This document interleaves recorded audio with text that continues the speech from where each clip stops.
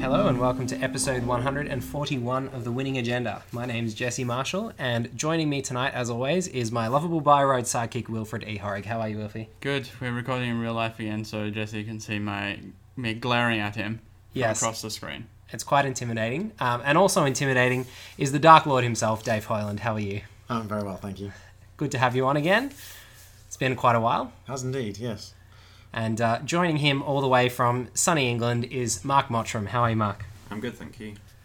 So we're here at Worlds 2017, and Mark and Dave have been kind enough to join Wilfie and I in a bit of a pre-Worlds sealed envelope time machine chat about what we think is going to be good, and then we're going to release it after Worlds, and we'll either look very silly or very smart.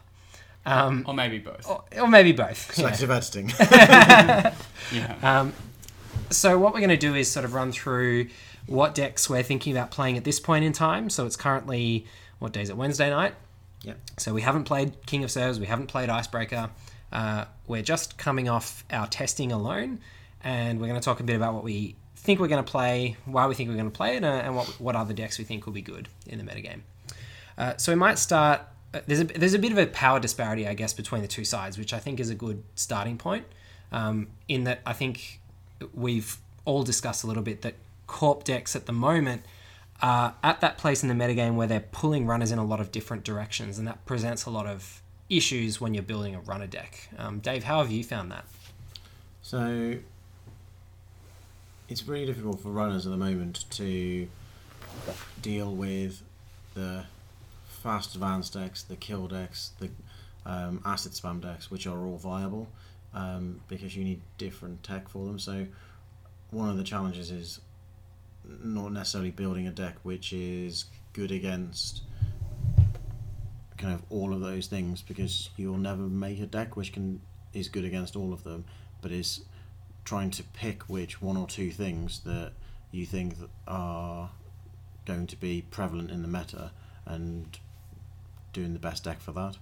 So it's also a bit of a weird place in the meta for runners at the moment, where following the ban and restricted list and rotation, that a lot of denial cards and a lot of multi-access cards have gone.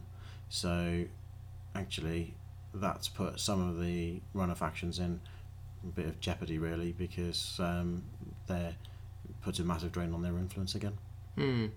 And there is something to be said for forcing runners to sort of pay to access cards and not just being able to remote camp, and also giving Corps different options for how to deal with runners and win the game. But it feels like the ledger might have tilted a little bit far towards the Corps, perhaps, but maybe that's a good thing for the game. Yeah, and I think it's, we haven't got the kind of first cycle, so kind of when rotation should have actually happened was when we started getting new packs.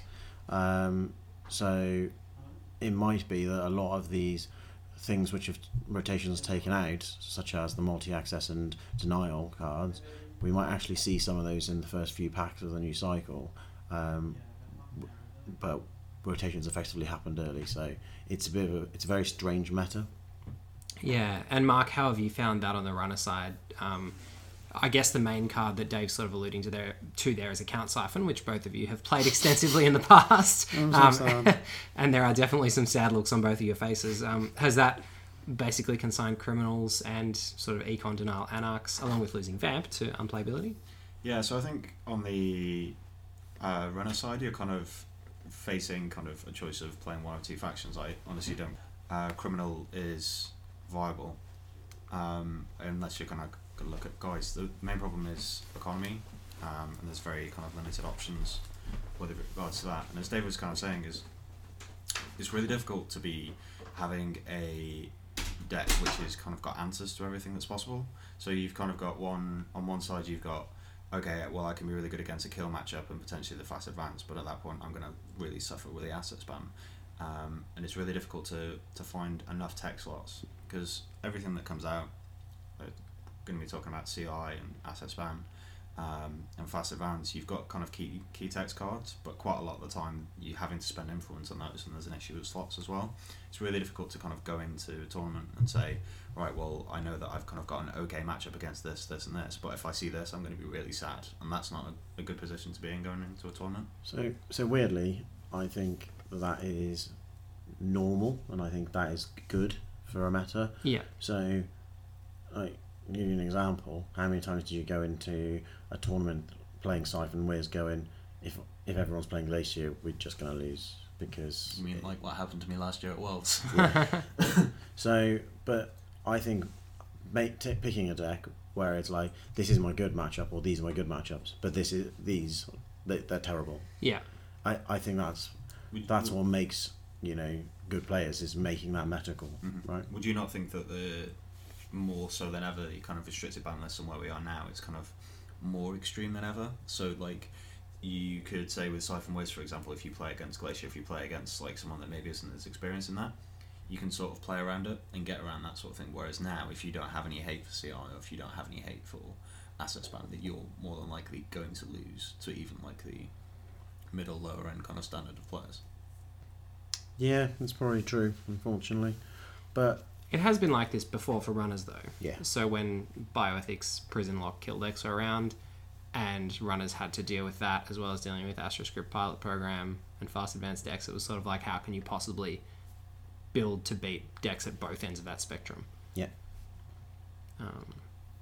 But that's part of the challenge of deck building, right? I think that kind of goes a little bit back to economy as well, right? As we were talking about last night, in Netrunner, money is always power. And like the removal of Temujin and Blue Moose is just like it correct to say so, given that runners like power creep over the corp was insane. But I think that the majority of the answers have kind of become incredibly expensive, and those that aren't particularly expensive are kind of exploited by the likes of the potential for CTM and hard-hitting news and things like that. Hard-hitting news is... It was funny because when the ban restricted list was first released, I don't think many people thought hard-hitting news was going to be a big player, or certainly that was the public commentary that NBN wasn't good enough anymore, etc., etc.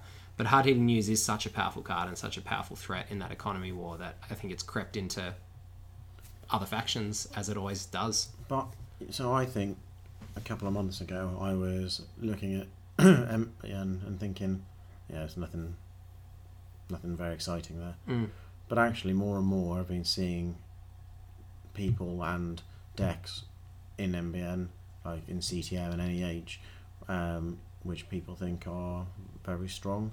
So we've done some testing with a variety of CTM lists, and while I'm not convinced they're as good as some of the other decks, they are definitely viable. Absolutely. And considering all their key cards got nerfed, their IDs are still very strong, and they are generally they are a good faction. So they do seem to be kind of veering towards kind of prison-y style, or asset spam type decks. So I don't think they're very versatile at the moment as a faction, but there are definitely good MBN decks. I do kind of feel it has become a fairer deck, with the exclusion of like breaking news anymore. But yeah, I think that also it's helped by Shaper probably being arguably the strongest faction. They've traditionally always struggled with that sort of thing, and I do think that things like Smoke probably have like 40-60 matchup against CTM. If their kind of player standard is probably about the same. It's about kind of knowing what to trash, and it's always going to be a massive struggle if you don't have the hate in there. And the hate is something you can always have answers to. For example, like you either splash for slams, which isn't really a particularly viable option because you have very little money to trash stuff, or you're then looking at misdirection, which of course can be like best defense, and employee strip, which is difficult to keep on the table, and you've still got the problem with hard hitting news. Yeah, and I guess a creeper card, or a sleeper card rather, for NBN has been AR Enhanced Security, which I think has given those decks a lot more reach, both NEH and CTM, and being able to be never advanced, it as part of an asset spam strategy can be hard for the runner because you don't want to run a Wombat Virtual Tour early in the game, but you do want to stop them from scoring the AR. So I guess that is a good segue from looking at what the better NBN decks are into some of the other factions. So Dave, we won't start with Jinteki. We'll leave that one to the end. Wayland, do you think there are any viable Wayland builds that you've seen? I think Titan Fast Advance for me has been pretty much the only Wayland build. A couple of Argus decks, but they don't really seem to work. So my feeling is that the best runner deck or best runner faction at the moment is Shaper, and that just comes back to the fact that they haven't lost all of their multi-access tools. Mm-hmm. Now, when you ask me a question about Wayland, there's a direct link in with Titan, which is if the majority of the field, or at least a good percentage of it, are playing Clot, that's pretty bad for you. Yeah. And so, unless you can just outrush them because they can't find like an SMC or whatever, I don't like Titan. I mean, I think it suffers from the traditional Wayland problem of able to get to match point and then just gets locked, right? Yeah. So the other popular Wayland ID as of late has been Scorp, Mm-hmm. but because of the restricted list and the lack of cloneship and the change in economy, a lot of shapers have been using Tapworm as economy, and because of all those things, Sacrificial Construct has become a very common card in not just shaper decks really, just generally across the board. And again, so that's pretty terrible for score. So so I don't think there are brilliant Wayland decks. There's probably something degenerate out of Gagarin still, but I'm not really convinced there's anything too exciting out of Wayland. That Wayland's definitely in a better place than it was years ago, but in the current meta, I wouldn't want to play it, I don't think. Yeah, I think that incidental hate through Sacrificial Construct for Scorp is really important. Otherwise, it could be a viable deck, but I think with that, it just makes your core game plan a lot worse. Yeah, and you know, Employee Strike is still a card which is seeing a lot of play, even though it's on the restricted list. Yeah. Which is again terrible for them. So probably also worth saying that there's quite a few shaper decks that kind of have multi options in terms of breaking particular pieces of ice, just because of the way that like certain HB decks may have gone in terms of playing awful ice sweeps, that you kind of need a variety of tools to use, like shaper tools and techniques to be able to get in. So even if they do put pressure on you by kind of rushing behind a key piece of ice and Hunter Secreting something without Satcon on the table, you've probably still got an option to get accesses elsewhere later on in the game. That's the thing people love about Shaper, right? Is it's always got an answer. It's that toolbox sort of faction. I like to think of it as boring, but you know, distance yourself as much as possible from that, Dave. Fighting words. So Shapers. We've covered NBN and Wayland. Haas-Bioroid, I think it's uncontroversial to say that there's pretty much one tier 1 identity in Haas-Bioroid this time around, just as they're... Yeah, I love ETF. Yeah, just as they're sort of tended to be in the past, although, of course, CI, which is now the undisputed number 1 ID, has reared its head at various times, even while ETF was legal. But CI now has not just one possibility, but 2, 3, potentially even 4 different decks that you can play with it. Yeah. So the 4 main sort of archetypes, you want to group them that way, are the Brain Rewiring combo with Show of Force. Brain Rewiring, then do 2 meat damage and kill the runner, which can happen extremely quickly. Turn 4, 5, 6, quite consistently. Then there's a hard-hitting news Boom variant, which uses MCA austerity policy to force the runner into making runs or threaten a score, and then hard-hitting news Boom to follow up. There's a deck that tries to score 7 points using, you know, the usual Kaguya, etc. with Clones Are Not People. And then there's a reversed accounts Brian Stinson MCA austerity policy deck that uses Brian Stinson and reversed accounts in place of the hard-hitting news to punish runners who do make runs and get too low on credits. Those threats, even within that one ID, are extremely diverse and difficult for runners to respond to.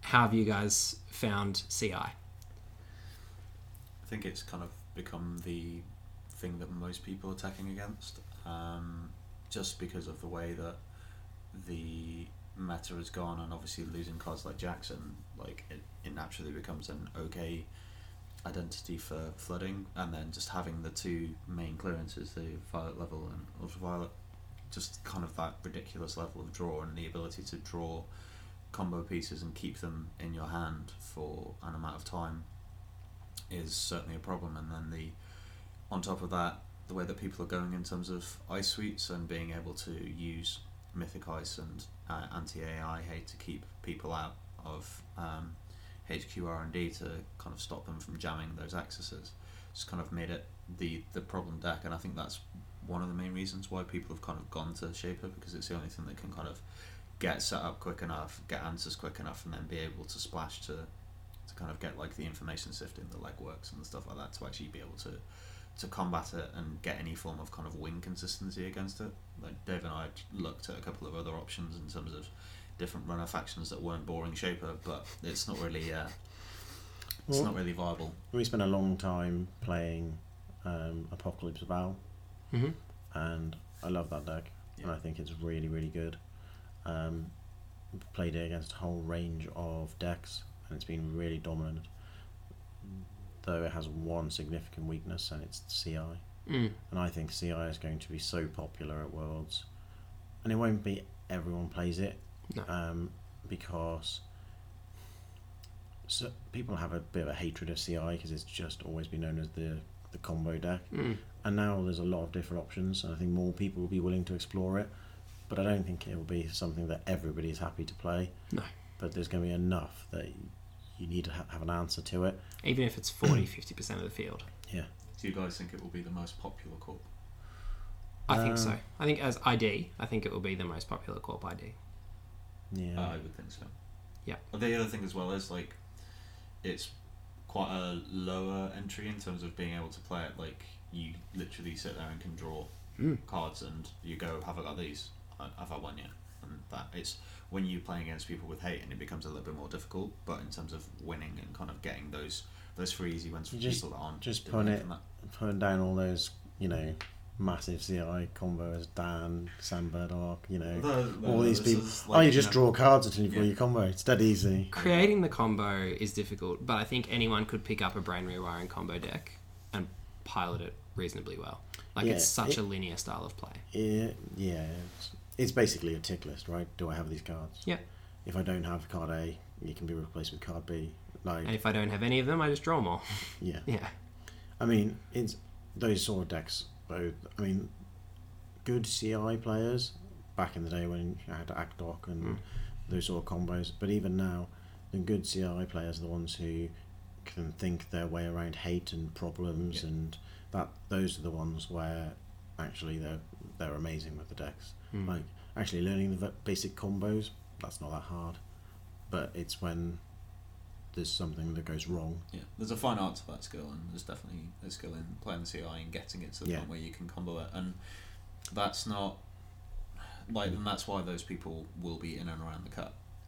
But there will be games that even those people and general masses that are playing it will just win, like within like 4 or 5 times. Yeah, sometimes your combo comes together. Yeah. It's joys of combo, but sometimes their key cards will be on the bottom of the deck. There's variance.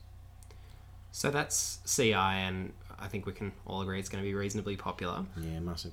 I think that there will probably be a few more people on the NEH/CTM bandwagon than some people might think. I think it could be around sort of 15% of the field, perhaps even a little more, on those things combined. Yeah, my gut feel for the meta was CI to be the most popular, and then probably CTM more than NEH, but either or I'd agree. Would be quite popular, as will something like PE. So there's obviously been the popular Data Loop PE deck, and actually I think it's quite a good deck. Yeah. Again, especially if you don't have any hate, or it is a good deck, and PE is always a deck that appeals to people like kill decks and traps, and that people love that stuff in Netrunner. So I think a number of people will play that, because it's a style of deck that they enjoy. So yeah, I think PE will get a good showing. Yeah. Probably be thinking that CTM and PE will probably have about similar numbers. I imagine it'll be about 10-15% of the field. Yeah, maybe. Maybe. And then you've got everything else beyond that. Yeah, I mean, I think CI could easily be 50-60 on its own. So moving beyond that, back to Jinteki, which we've saved for last because you guys are probably both going to be playing that on the corp side. Pretty likely. Yeah. So, and I'm also considering playing A-List. I did have a different one, and I may still play that, but I might play yours as well because I quite like that. But yeah, let's start with that. So it's an Ag Infusion list that. So I've called it Hydra. So I won a regional with an early version of this months ago, which I've posted up on Netrunner DB. So it's the original idea I actually got from John Delisandri, who's a really good player, and he was probably playing in a bit more of a janky manner. So he was playing an Ag Infusion list with tech startups to go and get cards such as Eliza's Toy Box and stuff like that. Yeah. And I saw, I think he won a regional with it, or came second, I can't remember now. And I looked at it and I thought, I never really considered using tech startup in that manner and in a non sort of asset spam type deck. And I was like, I don't really like the Eliza's Toy Box that much. Well, is there anything else I can kind of use and abuse? And me and my local kind of testing partner Dan had been talking a lot about Blacklist, and this was before Blue Moose came out. And what we were finding was you play Blacklist at certain times and you just get game wins because people would just ditch their one-off paperclip and you just win. So that was one of the key cards that drew us to kind of Ag Infusion with Tech Startup. The other one was IT Department, because the card is still bonkers. No one likes to play it because it's so maths heavy. Yeah. But yeah, there are times where you get that running in Ag Infusion, and people are looking at your Chiashi where they're like, oh, you can make it strength 25. That doesn't seem good. So yeah, it's effectively, end the run ice, lots of money, horrible face check ice and then basically your toolbox of assets to go and get. So you've got Melange Mining Corp if you need money, you've got one power to deal with Agenda Flood, you've got Blacklist, you've got IT Department as just discussed, and then you've got MCA. So again, this card is stupid in pretty much everything, but it allows you to do some really cool things in Ag Infusion. First of all, it's a denial thing on their clicks, but if you're not playing against a deck which is running Clot, then you can safely click up that and score an agenda without ever putting it at risk in a remote.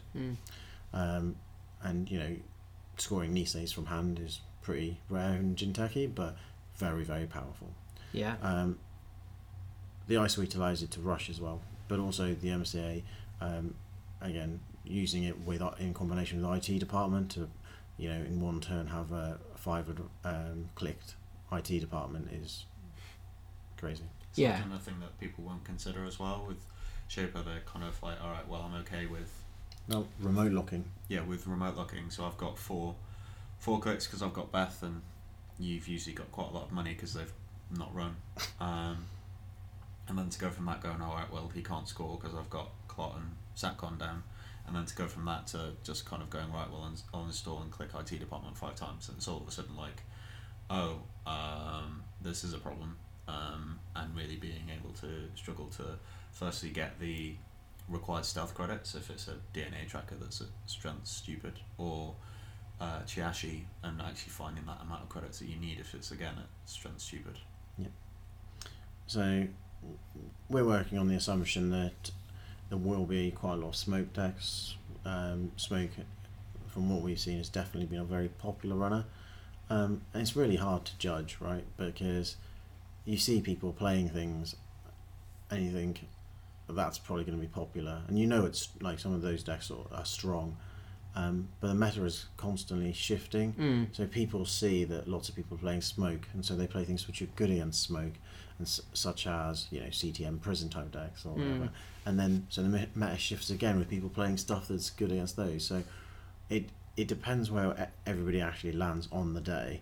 But yeah, I think smoke is a good deck, and so we're playing Tithonium in Ag Infusion, and it is brilliant. It's really good face check penalty generally, trashing programs, especially in combination with Blacklist and Batty. But the key one is the trash resource on the run, which is brilliant for killing off net merkers and really slowing down smoke. Yeah. So that is certainly an interesting deck, and from the sounds of it, you guys are pretty locked on playing that. Yeah, I think and a number of the big guys from the UK are considering it, which speaks volumes, I guess. It's Yeah. a really high win percentage once you actually get over the it's learning curve. understanding of how to play it. So it's really hard to say. Yeah, I think it's really good. Performance says everything, right? But it might be the wrong meta call. But every time I've played something else, like I've tried the various CI combo decks, or we've tried various versions of CTM and stuff like that, and I always kind of look back and go, is it as good as Hydra? No, in which case. What are some of the things you don't want to run into with Hydra? So Strike isn't good, but actually, back during regionals, everyone was on Strike, and I just kind of accepted the fact that your ability never did anything. Whereas now, in some matchups, actually, your ability is really, really good. Yeah. So Strike is not good for it. It's running over Carters, so Film Critic's not good for it. But again, I don't think it's unmanageable. I guess one of the key cards I don't want to see is probably David. It has got answers to David, but again, it makes you have the answer. Yeah. So I think, that makes the IT department lock win much harder. So I think your Anarch matchup, which is the normal faction that's smashing it, is reasonably strong anyway. Blacklist and just generally kind of playing things. If it's playing the Conspiracy Breaker suite, the ice is just naturally really expensive. Yeah, that's true. And if people don't know you're playing Blacklist, they'll make dumb mistakes. Yeah. Yeah. It's something I think that Anarchs are going to have to play around a lot, not just Blacklist, but also Arc Lockdown. You just can't afford to discard, if you're playing two of each, both copies of any one Conspiracy Breaker, or you can get yourself in a lot of trouble. So I guess the last deck on the co-op side that I wanted to quickly chat about was the net damage, either PE or I've got a PU list that I've been considering playing as well. The deck that I've been considering playing is basically just a Cambridge style shell, leveraging Kukugo and Obokata to try and mill them out and be able to score Obokatas with impunity, or kill them with overriders or whatever other threats you can in remotes. But there's also the PE style deck, which is also the data loop, Obokata synergy being exploited with Ben Musashi's, etc. You're obviously more vulnerable to Film Critic, but I think certainly in my testing so far, Film Critic is far from the most common restricted card on the runner side, and really E-Strike is probably the most common, particularly with the threat of CI. So I think, that PE list using Data Loop and Obokata, or really just any Jinteki list using Obokata, is significantly increased in power by the fact that runners attempted to run E-Strike for the CI matchup. I think there's also a couple of other potential lists that I've seen floating around within Ad Infusion and Polana, which is kind of like a spiky glacier style type thing, which has kind of been like Ben Moashi, Obokata, Ashes to an extent, but also then running like cheeky snares and just the horrible Jinteki ice of Kaguya and DNA trackers and stuff, and just kind of using that ability to kind of have a combination of kind of rush and also like additional tax, which is cards rather than economy. So that's the Corp side, I guess, the decks that we think are good. We know what you guys are playing. I'm probably going to play the PU list or the Hydra list. What do you think you expect to see sort of in the top 4? Corp side? Yep. Depressingly CI. Yep. I would agree with that, mainly because, one, the sheer volume of people playing it, and two, I do think that, it does get enough wins, and there's a lot of good players that are experienced in playing it. So I'd be very surprised if there wasn't at least 5 plus in the top 16 cut. Yeah, and I would think that it would be pretty much reflective of the percentages that we've estimated. So if we're talking top 16, I'd expect to see around 8 CIs, 8 to 9, and then a couple of NBN decks and a couple of Jinteki decks. I do wonder if there's a chance we're overestimating CI. It's a bit of an interesting one because a lot of the kill decks, especially the boom type ones, actually players who don't normally do CI combo decks quite like those sort of decks because it actually, going back to the PE thing I was saying earlier, people like kill decks. Yeah.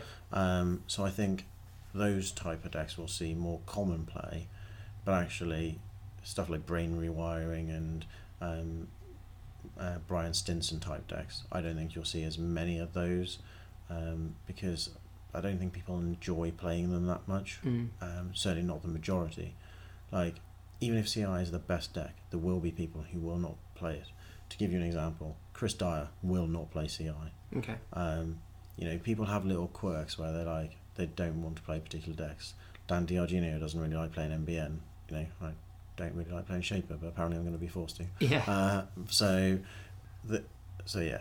I think we might be overestimating CI because there might just be a lot of people who don't enjoy playing that style of deck, but it's definitely they are definitely the best decks. Kind of become the boom decks kind of become like the Ben Knee sync list.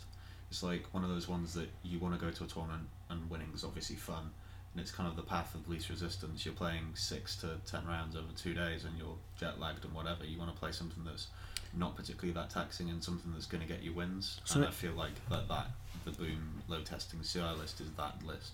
So interestingly, it a bit like the harpsichord list from a couple of years ago. If people don't know about it and aren't practice playing against it, you just get lots of free wins. So when we became aware of it a few months ago, it was probably like a really, really good deck.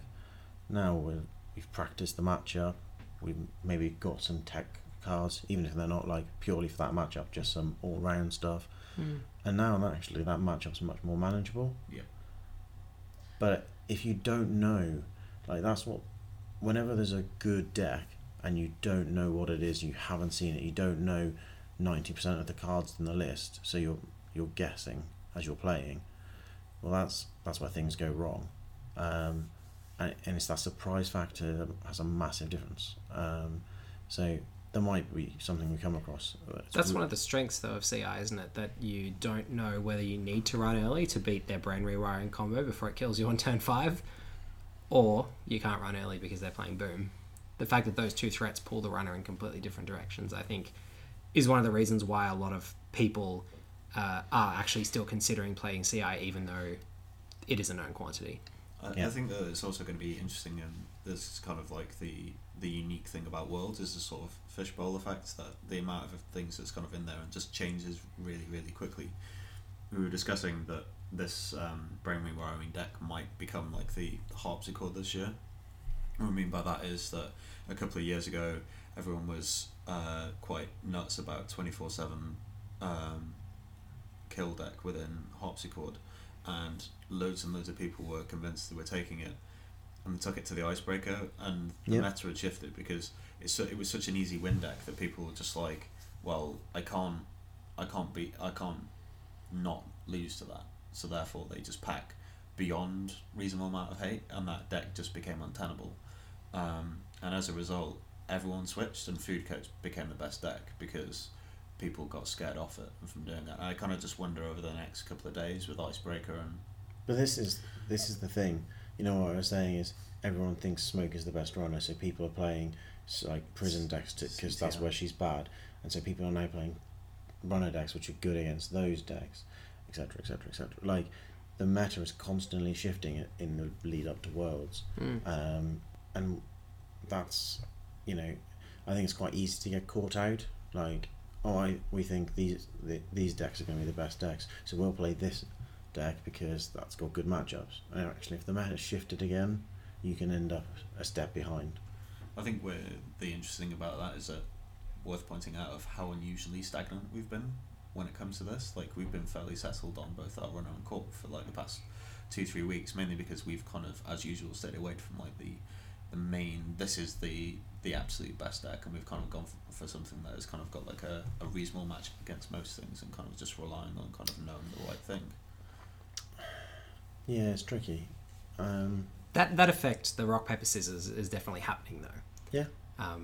Whether it affects you guys in particular or the metagame broadly, I think it's definitely affecting the metagame broadly. But it is interesting that you guys have been a bit more stagnant rather than changing your decks at 4 a.m. Yeah. This is the first time that we haven't, right? So 2 years ago at Worlds, Dave and I were testing in our hotel room at like 1 in the morning and was playing prepaid Kate against food coats, and it was just like, this assassin's actually quite good, and it's like, I wonder if I should play 3 of them, and I was like, that seems good, and thus food coma was born. And again, like with CTM coming into Worlds last year, like I built like a list out of that and put Enigma in it and tested it, and we struggled to find anything that was better than that, but I literally built that as I was walking out of the door to get on the plane. So yeah, it's just a test deck. So you say we've been quite settled, but then we got in to Minnesota last night, and one of the first things that happened was we were chatting to some, you know, top tier Netrunner players, and they were like, yeah, Anarch, hands down, best runner faction, gonna see loads of it. And they're going, wait, what? We're hands down saying Shaper's the best faction, we're gonna see loads of it. What? So have we got something wrong? Has the meta shifted again? And I think that's a product of you guys not playing as much CI though, and playing more of your Hydra deck against other things.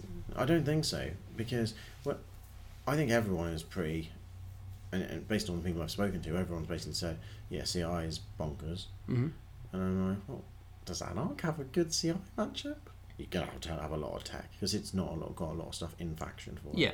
So, yes, you can make it good, but I don't think it's naturally good. So yeah, that I guess is a good segue into the runner deck that I'm thinking of playing, which is an Anarch list. It's an Edward Kim list using Edward Kim's innate ability to disrupt CI. A lot of people were very keen on More for the same reason, that it gives you a chance to attack their HQ. Edward Kim has that ability anyway, you don't have to pay 6 credits for it. Obviously you can't hit any card, but you can steal agendas if you're running, and you can trash their operations, which are generally the things that you want to get rid of.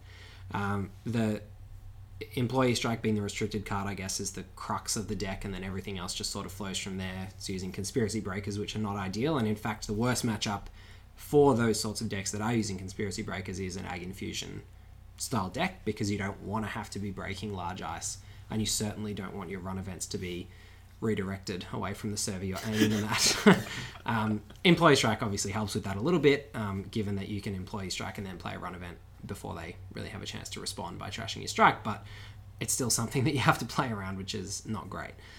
But in terms of the CI matchup, between Edward Kim's ability, Employee Strike, and the information sifting legwork Maker's Eye suite of just being able to make impactful runs, you have a decent matchup against all the different types of CI, in that you and also playing some of the hate like biometric spoofing to deal with the Shell Force brain rewiring combo decks. So one of the big challenges is knowing which type they're on, because if they are on brain rewiring Shell Force, you want to install the biometric spoofing, but you also want to be trying to disrupt their hand a bit.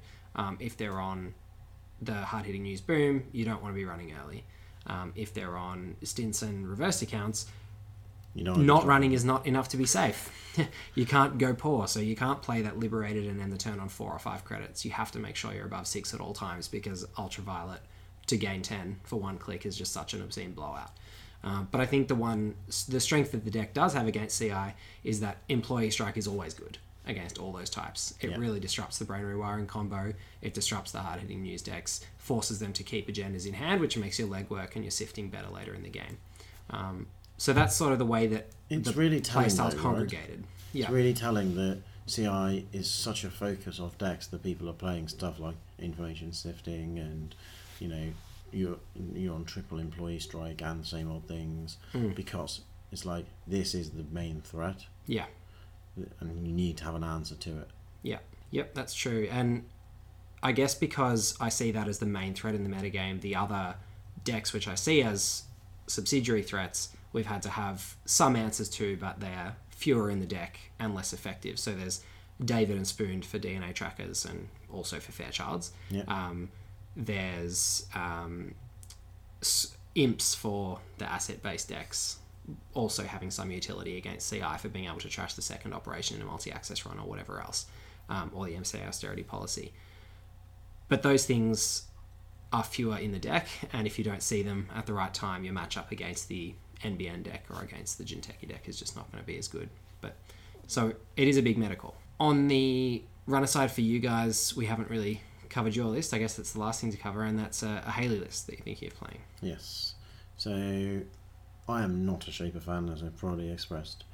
And Sam Burdock, who's the UK national champ, sent me a Haley list to have a look at when we were throwing ideas back and forth, and Mark and I were playing around with Apocalypse Val and stuff. And we built it because Sam's a great deck builder.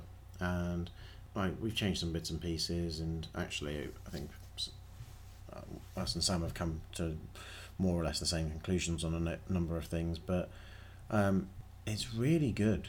Like, Mark and I have both played GNKs over the last month and gone undefeated with it, and it's not my normal style, right? It's Shaper, but Boring.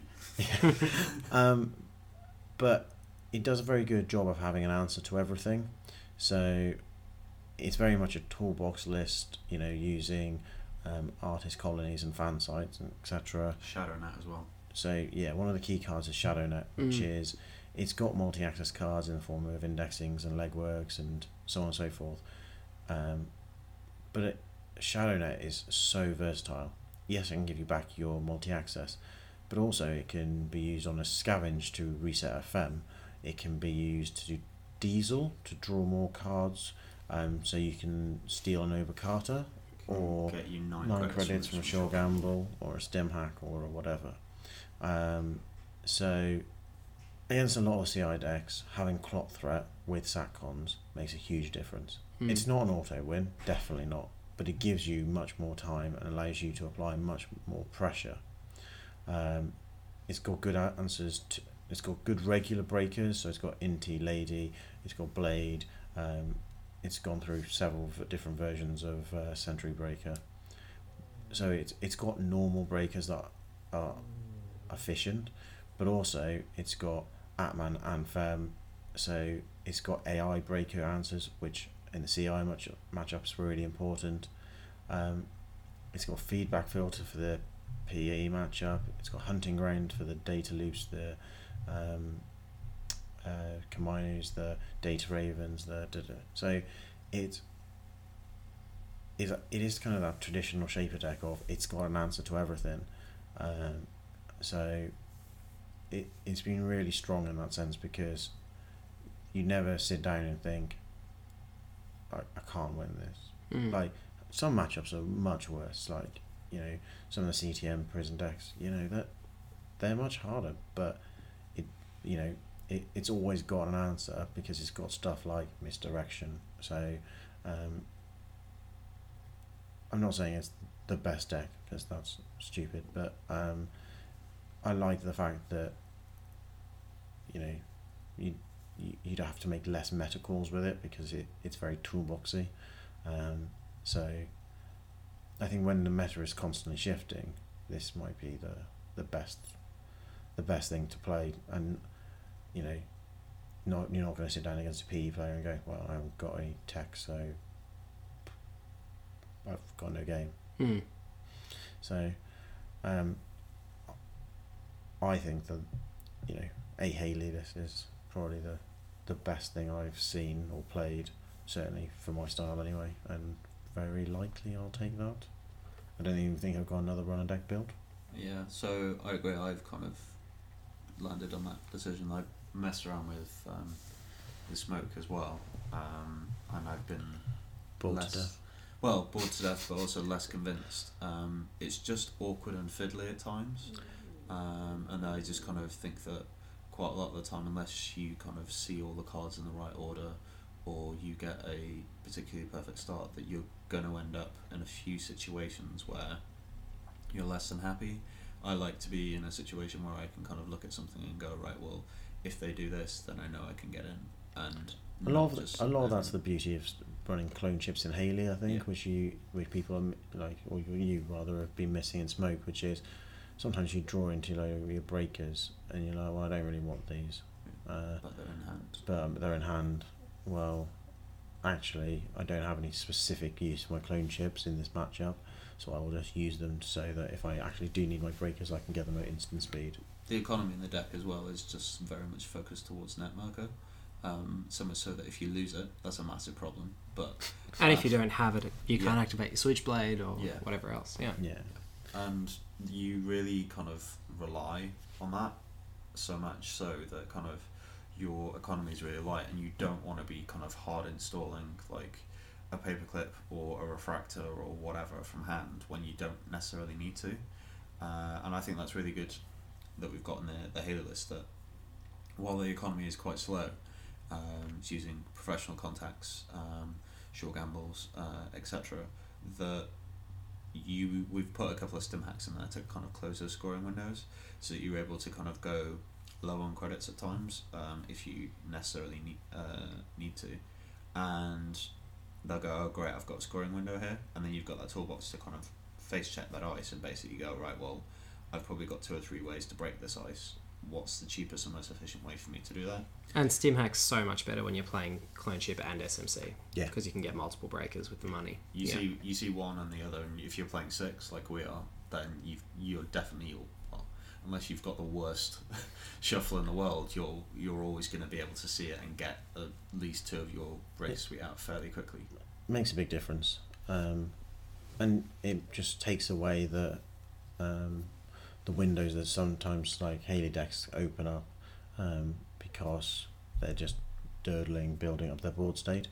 You also got Artist Colony, stuff like that to go and get stuff with my, but yeah, it feels like you've actually got a trick. It's the closest thing I could find. It's probably worth touching on Criminal a bit. Yeah. So we sort of coming back to where we began, which is Criminal having lost some powerful cards. Leela is one of the bad matchups for the Brain Rewiring deck. So for a while it's sort of surfaced as a potential metagame contender. But I think that's dropped off reasonably quickly due to its struggling in other matchups, struggling against some of the other CIs, and just in general being Not of a that lower good. power level. Yeah. Criminal was pretty good for a long while. I mean, and before cycling happened and everything, right? The most popular deck by far was Reg Andy. Like that was like the deck everyone was using with Blues and stuff. I played it. I'd say Wizard was probably more popular, but yes, Andy is definitely was a popular deck. Now that Andy's rotated, which I don't think is as big an issue as people think, but Yeah, is Desperado going is massive. Yeah. Temujin going, I think, is fairly big. Count Siphon. Siphon is just weird. So it's not even the fact that Siphon's bonkers busted card, but it is the fact that now, unless you've got agendas, you just don't really need to protect HQ. Yeah. Shortly after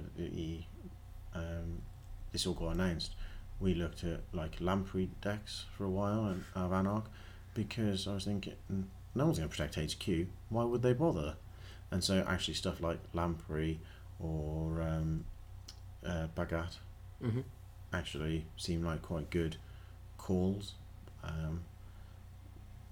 Couldn't really get anything to work, and again, CI is always going to protect HQ, Dave. There you go. Yeah. And,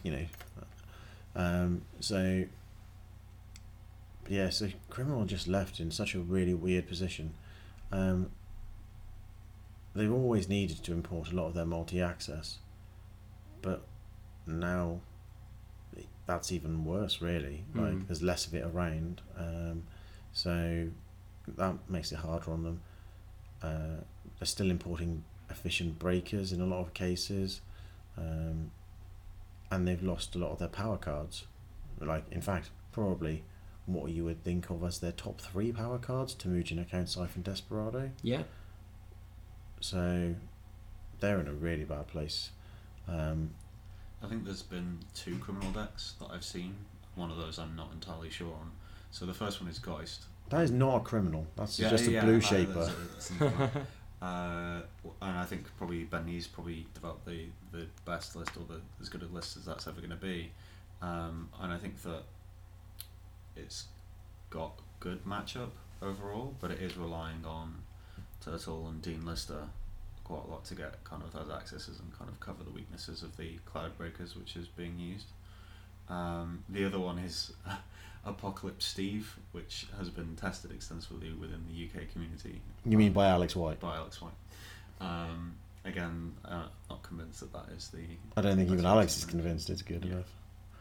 But this is the thing, people are just messing around. How ridiculous Criminals become, really, that Apocalypse Steve is like the second best option of what's available within that faction. I'm not...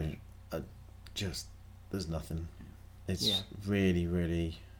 They're going to need a big boost, really, I think, to get back into the competitive scene anytime soon. I just don't know what they've got going for them at the moment. Considering Criminals are supposed to be all in it for the money, if we are going to go down the theme from like the fact that for economy, like, they have to splash for liberated accounts or playing Magnum Opus or something like that. That's a huge problem. Yeah. I mean, Security Testing and Bank Job are probably the 2 best in-faction economy cards. Security Testing got significantly worse with Desperado. Yeah, exactly. Like, it's worse than it's ever been. Bank Job is an amazing card, even without Desperado, in a world where you can pretty much guarantee that you've got an open remote. Which, in a world of CI, ain't the case. So, it just, they've got some great HQ pressure cards, which in a world of CI is relevant. Legwork, information sifting, but they don't... That's all they've got going. And actually, generally, the right thing to do is just import them into other factions when you need them. And that's... Look, there is something to be said for being able to play 3 Legwork, 3 Sifting in your runner deck. And you'd got to be that dedicated to like, your CI hate. Yeah. You're really, like, all in, and doesn't seem great. Essentially what you're doing there is you're saying, I'm playing Criminal, I'm kind of hoping that they're going to get flooded early every single game. And that's not really a situation that you want to be in. I think while CI is around, unless there's some good cards coming in the new cycle for Criminal, I can't see that happening anytime soon. Because I actually think, I'm going to say this, even though you're probably going to hit me afterwards, I actually think... I'm going to let you embarrass yourself, go on. There's actually, if CI wasn't around and wasn't popular, I actually think there's a viable Laramie Fist deck by going into making them draw a load of cards, using double Gamba and Equivocation, running R&D a lot. Anyway, so I do... While I don't necessarily agree that, like, Fisk is the deck, I do believe that if CI wasn't around and, the corpse, there's a good chance that they'd be flooding more often, and therefore Criminal would be better because of their HQ pressure cards. Yeah. Or maybe I want that to be true, because even if you think about the decks that aren't CI, what do you see? Well, you see CTM, where they're not getting flooded. They're just using DBS. Yeah. Like, you do still have an answer in... And Legwork isn't so good against Jinteki. Yeah, against Jinteki, well, Ag's obviously got a lot of built-in defense, PE and stuff like that. Snare. It's got kill shots, so Yeah, it's quite... Criminal is just in a really bad place. I think that probably sums things up. The only thing that's missing is our predictions for runners in the top 4 or champion. What do you guys think are going to end up there? I'd be very surprised if the majority of the top cut was not Shaper. Okay. So you think it'll be broadly reflective of your metagame predictions again? Having spoken to people, there's a number of people who seem to be convinced that there are some really strong Anarch decks. I believe that there will be people who have come up with stuff like secret decks, or like they've come up with a particular idea which is right for the meta, and then we'll make that right call. So I think little things like the Obelisk Hades Shard of last year, push them over the edge. I mean, that was huge, absolutely huge. So I think there will be some Anarch for sure. I don't know if it'll be as much as Shaper, but I think there will definitely be some. If someone other than a Geist player makes top 16 with Criminal, I would be so surprised. I actually think there's more chance of the mini faction making top 16 than there is Criminal. Agreed. All right, I think that's a good place to leave it. I think I broadly agree with that. I think it'll be split largely between Shaper and Anarch, and I think it'll probably be pretty even. All right, well, thanks for listening. We hope that we haven't made fools of ourselves in too great an amount, but we have. But that's our metagame predictions from 4 days or so out from Worlds, what we think is going to happen and what we're going to be playing. So we'll see how this plays out, and by the time you're listening to this, we hope we've done pretty well. If you want to get in touch with us, you can send us an email at thewinningagenda@gmail.com. If you want to tweet at us, you can tweet at winningagenda. If you want to check us out on our website, it's www.thewinningagenda.com. And if you want to throw a few shekels our way, you can head to www.patreon.com/thewinningagenda. Thanks for listening, and we'll see you next week. Cheers, guys.